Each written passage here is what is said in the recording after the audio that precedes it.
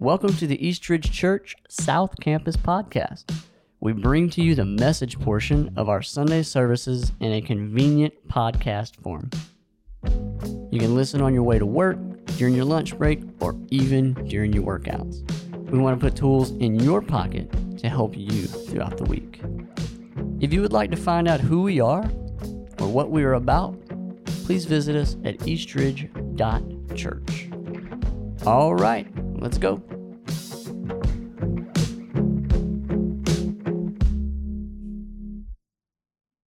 A couple years ago, I went to a youth conference with our church. They needed a volunteer, couldn't find anybody else, so they asked me. And I went, and at the beginning of it, I'd been to one of these conferences before, but it had been a long time because I spent a long time in youth ministry, but that was a long time ago. Well, the guy in the band, Dave Pelsu Band, stood up there and he hit a chord, and it could have peeled the paint off the wall. So, I was sitting on the front row, and it went boom, just like that. And he said, "This is what you came here for." And when I think about Revelation, this is what I think. This is what you came here for today.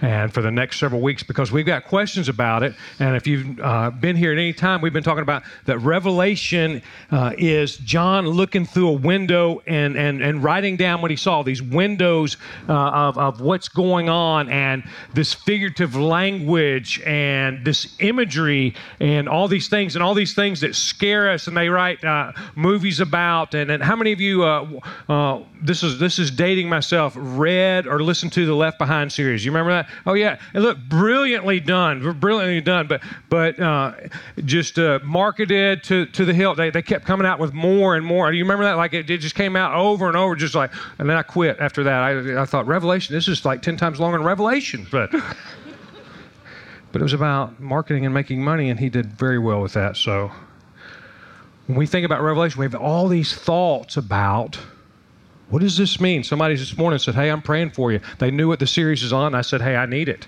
because it can be really confusing. And a couple of things as we begin is that there's nothing new in Revelation.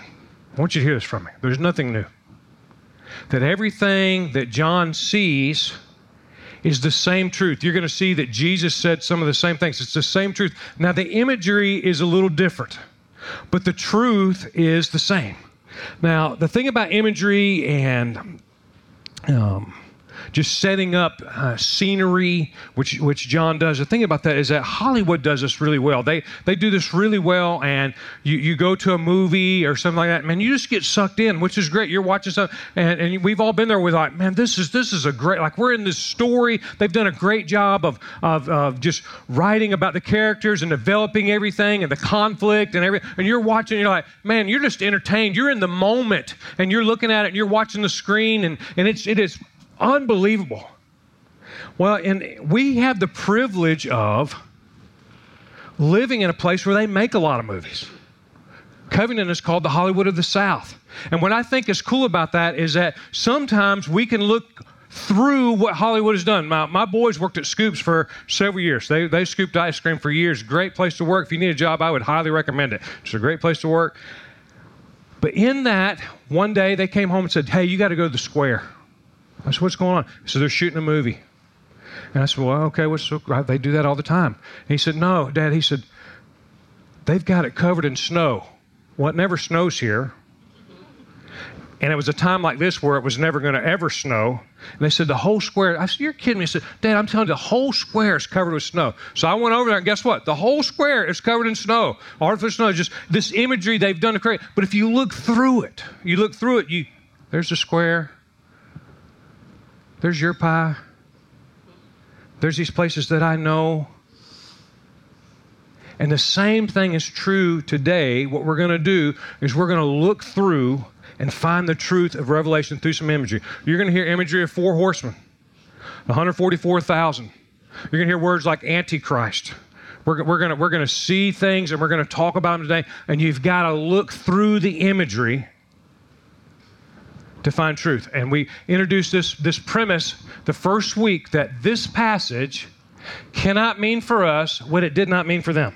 This is the premise we've been working on, that if you think about Revelation, Revelation was written to the 7 churches. It was written to them for us. It wasn't written to us. If you read Revelation, it's specific. It says this is written to these 7 churches. So it cannot mean for us what it didn't mean to them.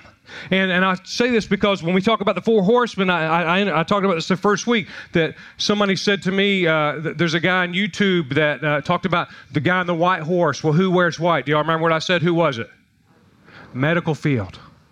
The medical field. They're one of the 4 horses. And what are they bringing? The pale rider horse.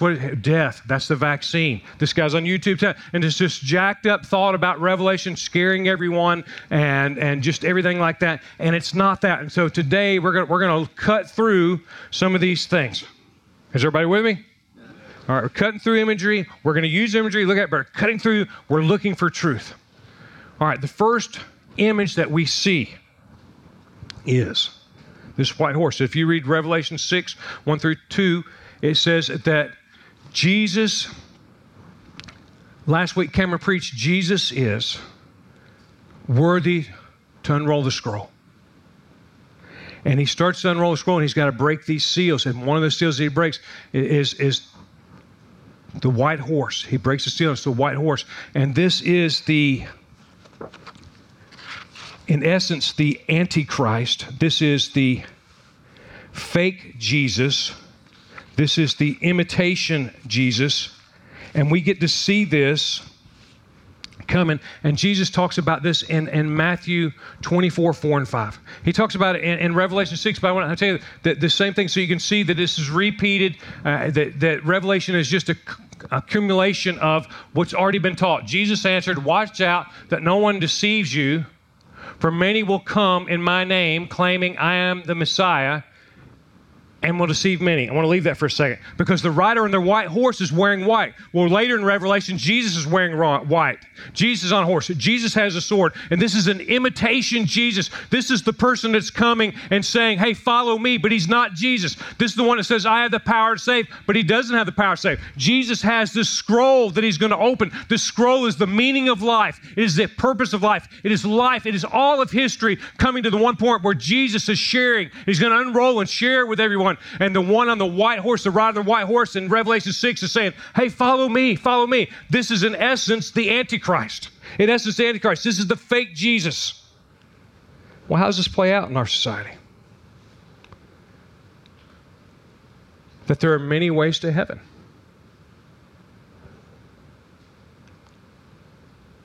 That you can find purpose and meaning in something besides Jesus Christ. That within the church, this plays out as false teaching. That there is this fake Jesus, this imitation Jesus, this designer Jesus that we make ourselves. Have you ever heard anybody say when they've come up to something in God's Word, they read something in God's Word and they say to themselves, "Well, I just don't believe God would actually do that. I don't believe the God I know. That's not the God." And we make a God in our image. Now, here's the truth about today's message. The front part is heavy. And it's tough. Because there's the riders that you're going to see, the riders of the horsemen. The picture that John has given us, that these guys are riding. Listen to me, this is the hard part. They never stop riding.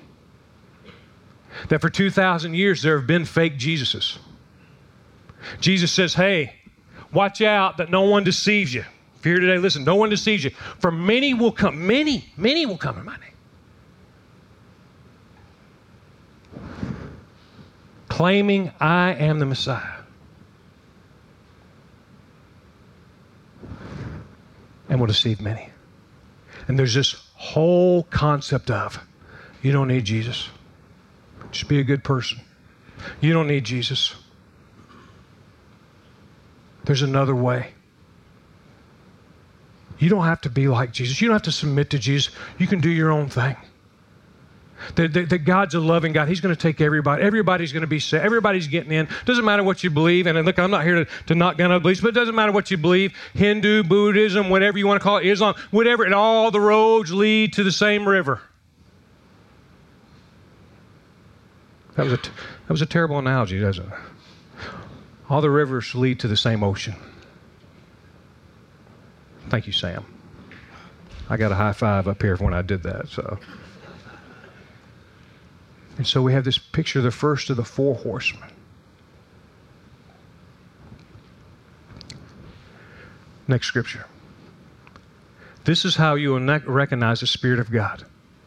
Every spirit that acknowledges that Jesus Christ has come in the flesh is from God. But every spirit that does not acknowledge Jesus Christ is not from God.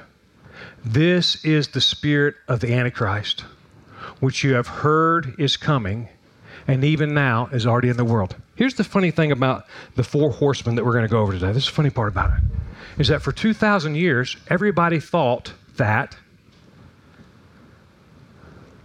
it was their time, like the white horse. Well, he's talking about, like in our time, I've heard people, like I just told you, somebody said, well, they're talking about the medical field. But, since Jesus died and rose again to now, the last 2,000 years, there have been 17 pandemics. Did you know that? And I'm not minimizing what has happened with COVID, but compared to a lot of the others, this one has been mild. Is everybody with me on this? In the last 2,000 years, there's been a ton of bad leaders. I remember years ago, I saw a bumper sticker that said, a vote for Clinton is a vote for the Antichrist, which is ridiculous. But somebody put it on. And here's the thing. There have been years of leaders, whatever side of the political realm you're on, been years of leaders that have been not the best. And I'm not saying Clinton. I'm just not about Clinton or about Trump or anything else. But there have been years of leaders, like we talk about Hitler. Certainly people thought that he was the Antichrist. And what he's simply saying, John's writing to us, what he's saying is that there's this spirit of the Antichrist that's been going on for 2,000 years. And the spirit of that is that there's many ways to be saved. That you don't need Jesus. You don't have to have him. That you can do your own thing. That you know what? I know what the scriptures say here, but you're different. God's gonna let you in because he likes you. You don't really need to follow. You don't really need to obey. You don't need to submit. You don't have to sacrifice. So how do you respond to that? We respond by proclaiming salvation in Jesus alone. I want to remind you of this. Jesus said, I am the way, I am the truth, and I'm the life. No one comes to the Father except by me. The second seal, the red horse. The red horse is war and slaughter. The red horse is war and slaughter, and we live in a time where it just seems like that people are angry. People are angry. It doesn't make... you don't have to look very far to see this, that technology and everything else has given permission to be angry and to be angry immediately. But if you don't believe that we live or we are bent towards war in our persona, in our spirit, in our hearts, hang around with a little kid. I've got 2 grandkids. One of them is able to willfully disobey.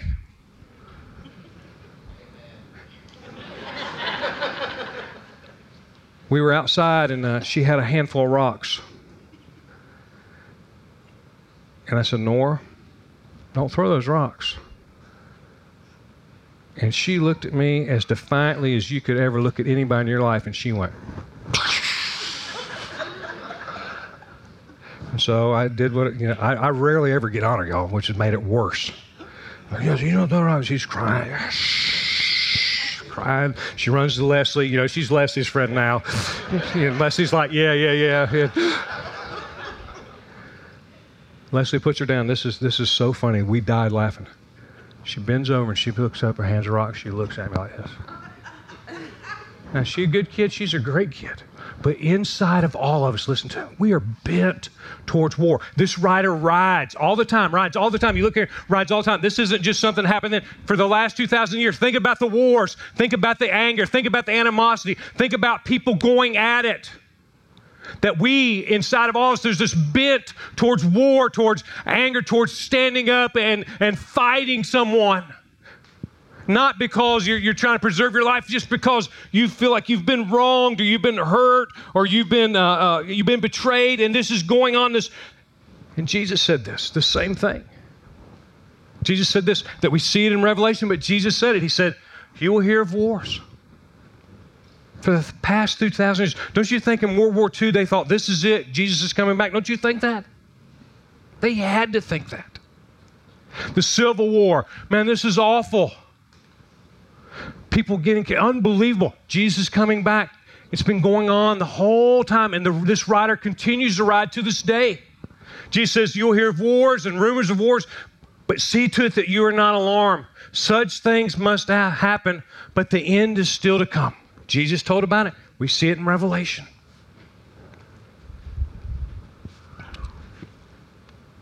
So what do you do? How do we respond? What do you do when you're hurt? What do you do when you've been wronged? What do you do when you've been betrayed? What do you do when you're angry?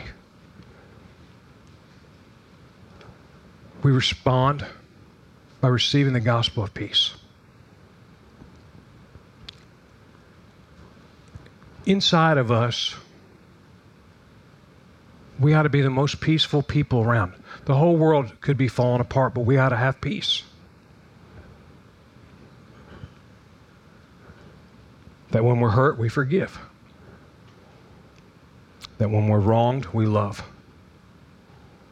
That when we're betrayed, we give grace. And when we're angered, we're willing to show mercy. The third seal is broken. John looks in, the third seal is broken.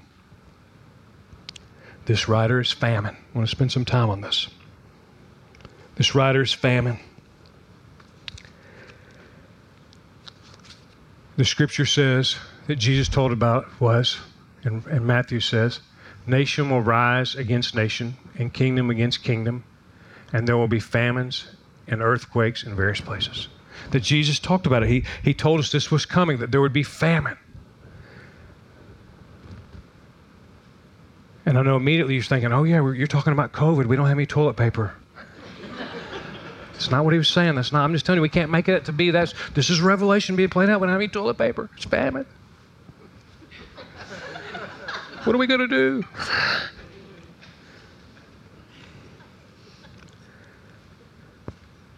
And then John elaborates, and he says, then I heard what sounded like a voice among 4 living creatures saying, 2 pounds of wheat for a day's wages, and 6 pounds of barley for a day's wages, and do not damage the oil and the wine. I'm going to leave that there for a second. What is John talking about here? You know what he's talking about? That there's going to be a famine of things that we need. That we will be left with things that we don't need. That this will be a famine of what is needed, and what is left behind is the luxuries that we do not need. This is the famine of the soul where we get sucked into the white horse that says, come, come, come, I've got what you need, I've got what you need. And we buy in. And what we really need is Jesus Christ. What we really need is His church. What we really need is fellowship. What we really need is to obey. And there's this famine in our soul because we've got everything else we need. We've got everything else we need. We got money, we got houses, we've got stuff. And I'm not opposed to any of it. But if you follow those, if they are what you live for, then you're headed for a life of emptiness and being unfulfilled.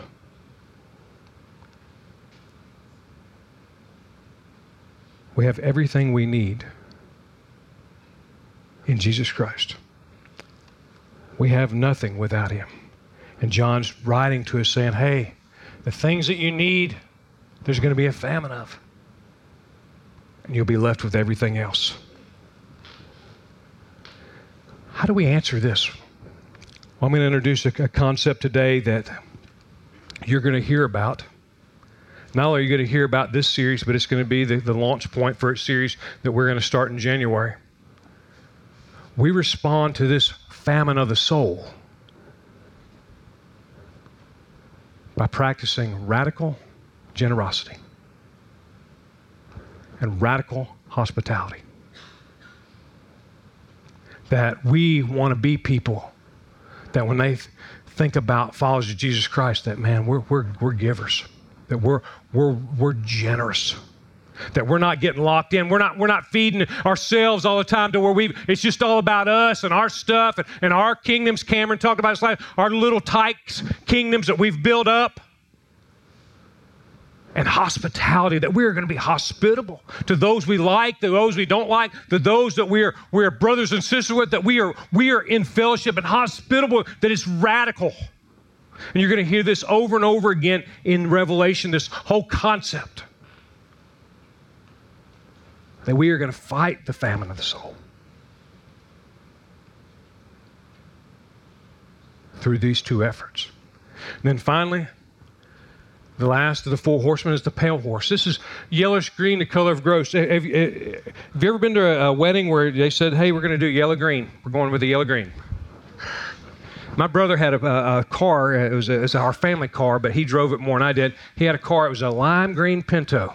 You remember the Pinto? It was ugly, y'all. It was ugly. But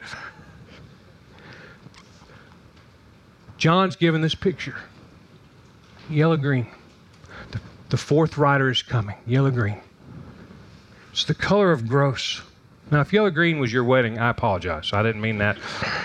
Somebody's like, what the what? And if that's your favorite color, I really apologize.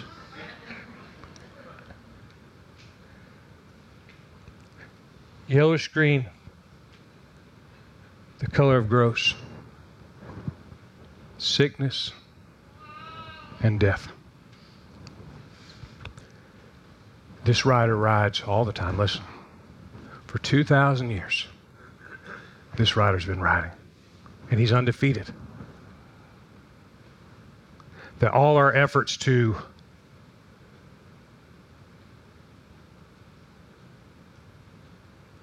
exercise, all our efforts to lose weight, take vitamins, we've lost. That this rider has been riding for thousands of years, always riding. Look at the scripture right here. Jesus talked about it. He said, John talked about it. He says, as I looked, behold, a pale horse, and its rider was named Death, and Hades followed him. And they were given authority to kill a fourth of the earth, and to kill with the sword and with famine, pestilence, and by wild beasts of the earth. And he's just talking about all these different ways that you can die. Famine, beasts, pestilence, there's things back then. Looking in a window just saying, this rider's riding.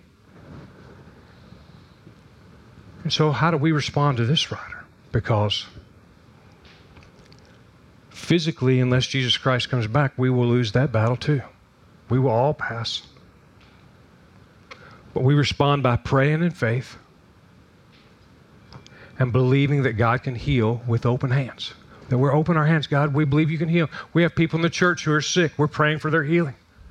We're praying for that. We're praying for people's salvations. That's why these names on there, because we know that physical death is coming. We don't want anybody to die without Jesus Christ. That's why we've got names on this cross of those we want. So we're praying that people would come to Christ. Praying for those who are sick. Well, if this didn't get heavy enough, we got the white horse, the black horse, the red horse, the black horse, and the pale horse. And you'd think, well, if you just had those four, that would be one thing. But there's a fifth and a sixth seal. The fifth seal is this: persecution. Now, it goes from bad. It goes from bad. The reason why these guys are not considered horsemen is that these are seasonal, whereas the riders of the four horsemen are riding all the time. Persecution is not all the time. Did anybody get persecuted today besides your spouse yelling at you? Did anybody get persecuted? Except for your kids, they're like, come on, we're going to be late again. But he opens the fifth seal, it's persecution. Now again, I'm telling you, it's heavy and it seems negative. Hang with me for a second. Fifth seal, here we go. Persecution, scripture. When he opened the fifth seal, I saw under the altar the souls of those who had been slain because of the word of God and the testimony they had maintained. They called out in a loud voice, "How long, sovereign Lord, holy and true, until you judge the inhabitants of the earth and avenge your blood?" Then each of them was given a white robe, and they were told to wait a little longer until the full number of their fellow servants, their brothers and sisters, were killed just as they had been. That there's this waiting for Christ to come back, that there's people that have died for their faith under persecution, and they're waiting, how long? When are you going to avenge us? And we don't know the answer to that when Christ comes. He has answer, but there's this whole concept of persecution that we saw when we pulled out of Afghanistan. We saw the church being persecuted. This wasn't in the headlines much. We saw the church, the Christians there being persecuted. We see it in other countries like China. We even see it with some of our missionaries. We support a missionary in India, V. Vert, where at times that he is persecuted. He's told not to come speak somewhere. He has death threats when he goes and does revivals. We see it, but none of us have that. So this whole persecution is spotty. It's here, there, and everywhere, but it may be here one day. But it's not a rider that rides all the time. And then finally, the sixth seal. That Jesus has a scroll, and he's opening the seals, and each one of the seals, and we get to the sixth seal. And it's natural disasters.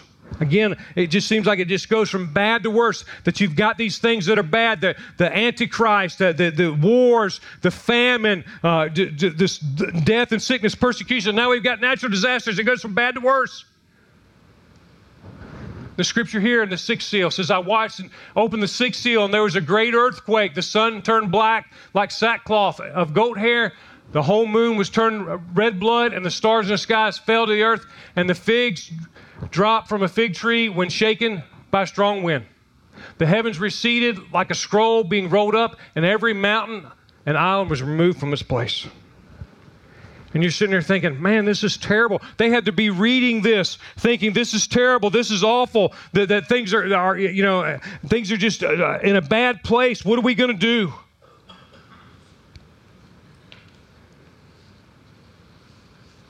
So what are we going to do with these things? How do we handle the six seals? Now, I've taken you a lot. It's a couple of chapters.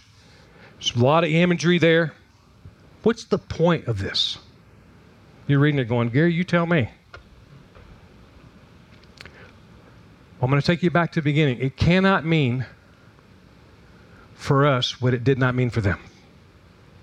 We just can't make up a bunch of stuff and say it's this, that, these, and those, and everything like that. Mike, I want to skip down to Revelation 7:4. I want to go to Revelation 7:4. What does it mean? He starts off and says, "Then I heard a number of those who were sealed," because there's a seal. Just like we talk about the mark of the beast, you read Revelation, and I've told you this before, that the mark of the beast in Revelation is, remember what the mark is, what the number is? 666. I was at Walmart one day, and whatever I got rang up 666. Rang up 666, and the cashier looked at me and said, "You want to get some gum?" She just rang it up before I even answered. She just rang it. She goes, "I don't like that." And there's a part of us that's the way we are.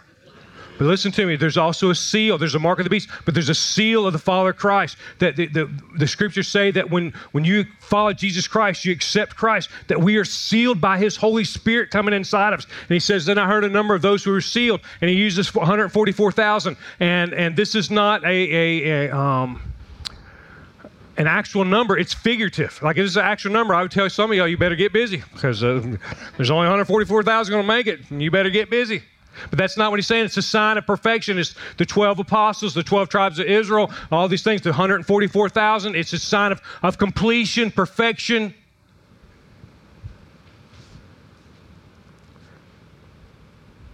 And he's given us a reminder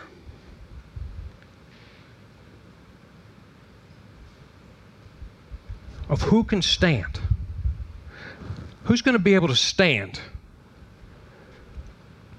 to the four horsemen? Who's going to be able to stand to the teachings of the essence of the Antichrist? Who's going to be able to stand in the midst of war? Who's going to be able to stand in the midst of famine? Who's going to be able to stand in the midst of death and sickness? Who's going to be able to stand in the midst of persecution? Who's going to be able to stand in the midst of natural disasters? Who's going to be able to stand to that? I'm going to give the answer. Here's the answer. The church. That's who's going to stand. For 2,000 years, there's been wars. There's been Antichrist teaching. There's been plagues. There's been natural disasters. There's been persecution. And it's all come after the church. And guess what? The church is here today. 2,000 years later, we're in Covington, Georgia, y'all. It's the most amazing thing in the world. Jesus said this, I will build my church, and the gates of hell will not prevail against it. That this is what the writer of Revelation is telling us. It's taken me a long time to get here, but he's telling all these bad things are going to be happening. The riders are going to ride. Persecution may come. Natural disaster may come. But guess what? Guess what happens? We win. We win, y'all. We win. We will be here. We will be sealed. We will be part of the 144,000, and we will win.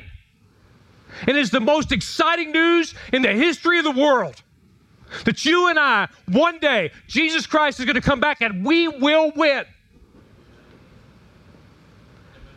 And John is writing to a church that's being absolutely persecuted. Their teeth are getting kicked in. And he wasn't writing to them about some crazy stuff like vaccine and everything like that. He's telling them, said, guess what? We're going to win. All this stuff's going to happen. Jesus says it's going to happen. But at the end of the day, guess what? You follow Christ and you're going to win. You obey him, you follow him, you do what he says, you submit, you sacrifice, and you're going to win. And it was the most exciting news they could have. Look at this scripture right here.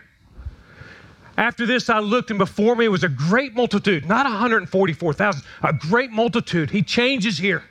He tells us it's not just a number, that number is completion. A great multitude that no one could count, from every nation, tribe, people, and language, standing before the throne and before the Lamb. And they were wearing white robes and holding palm branches in their hand. Palm branches, you remember when they did that when Jesus was walking down? And they cried out in a loud voice, salvation belongs to our God, who sits on the throne and to the Lamb. And all the angels were standing around the throne and around the elders and the four living creatures, and they fell down on their faces before the throne and worshiped God, saying, Amen. Praise and glory and wisdom and thanks and honor and power and strength be to our God forever and ever. So let me ask you a question today.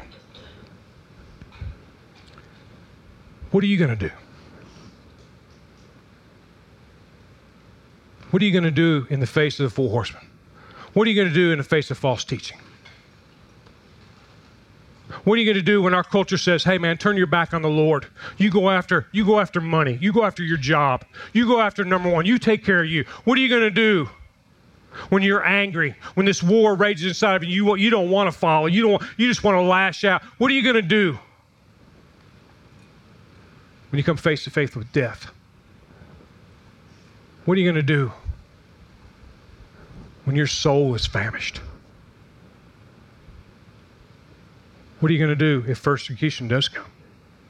What are you going to do if there's a natural disaster? What are you going to do?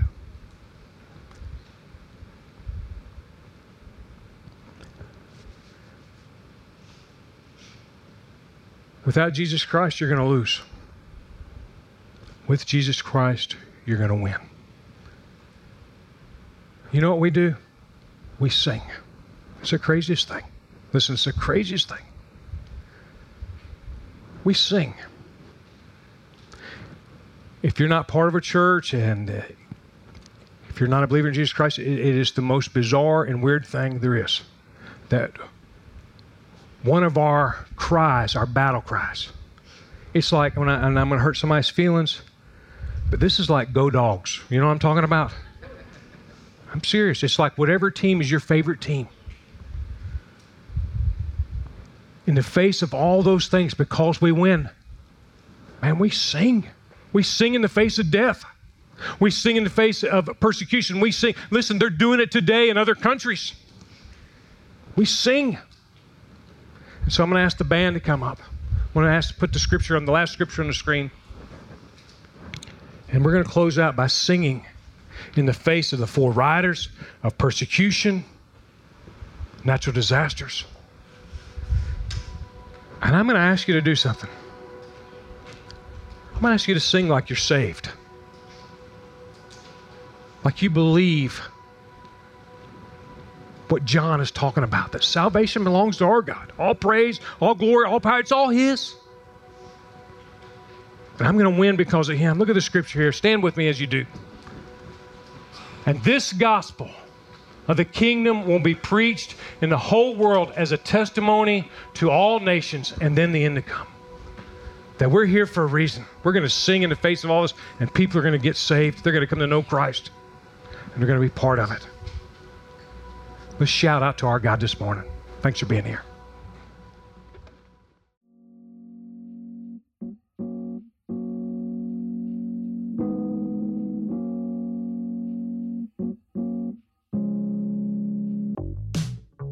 Thank you for listening today.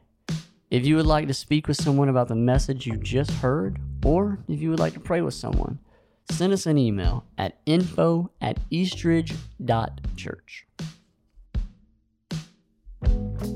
If you feel led to support the ministry at Eastridge, please visit eastridge.church/give. Thank you for your generosity. Remember, no matter where you are in life, God loves you, we love you, and you have a family at Eastridge Church.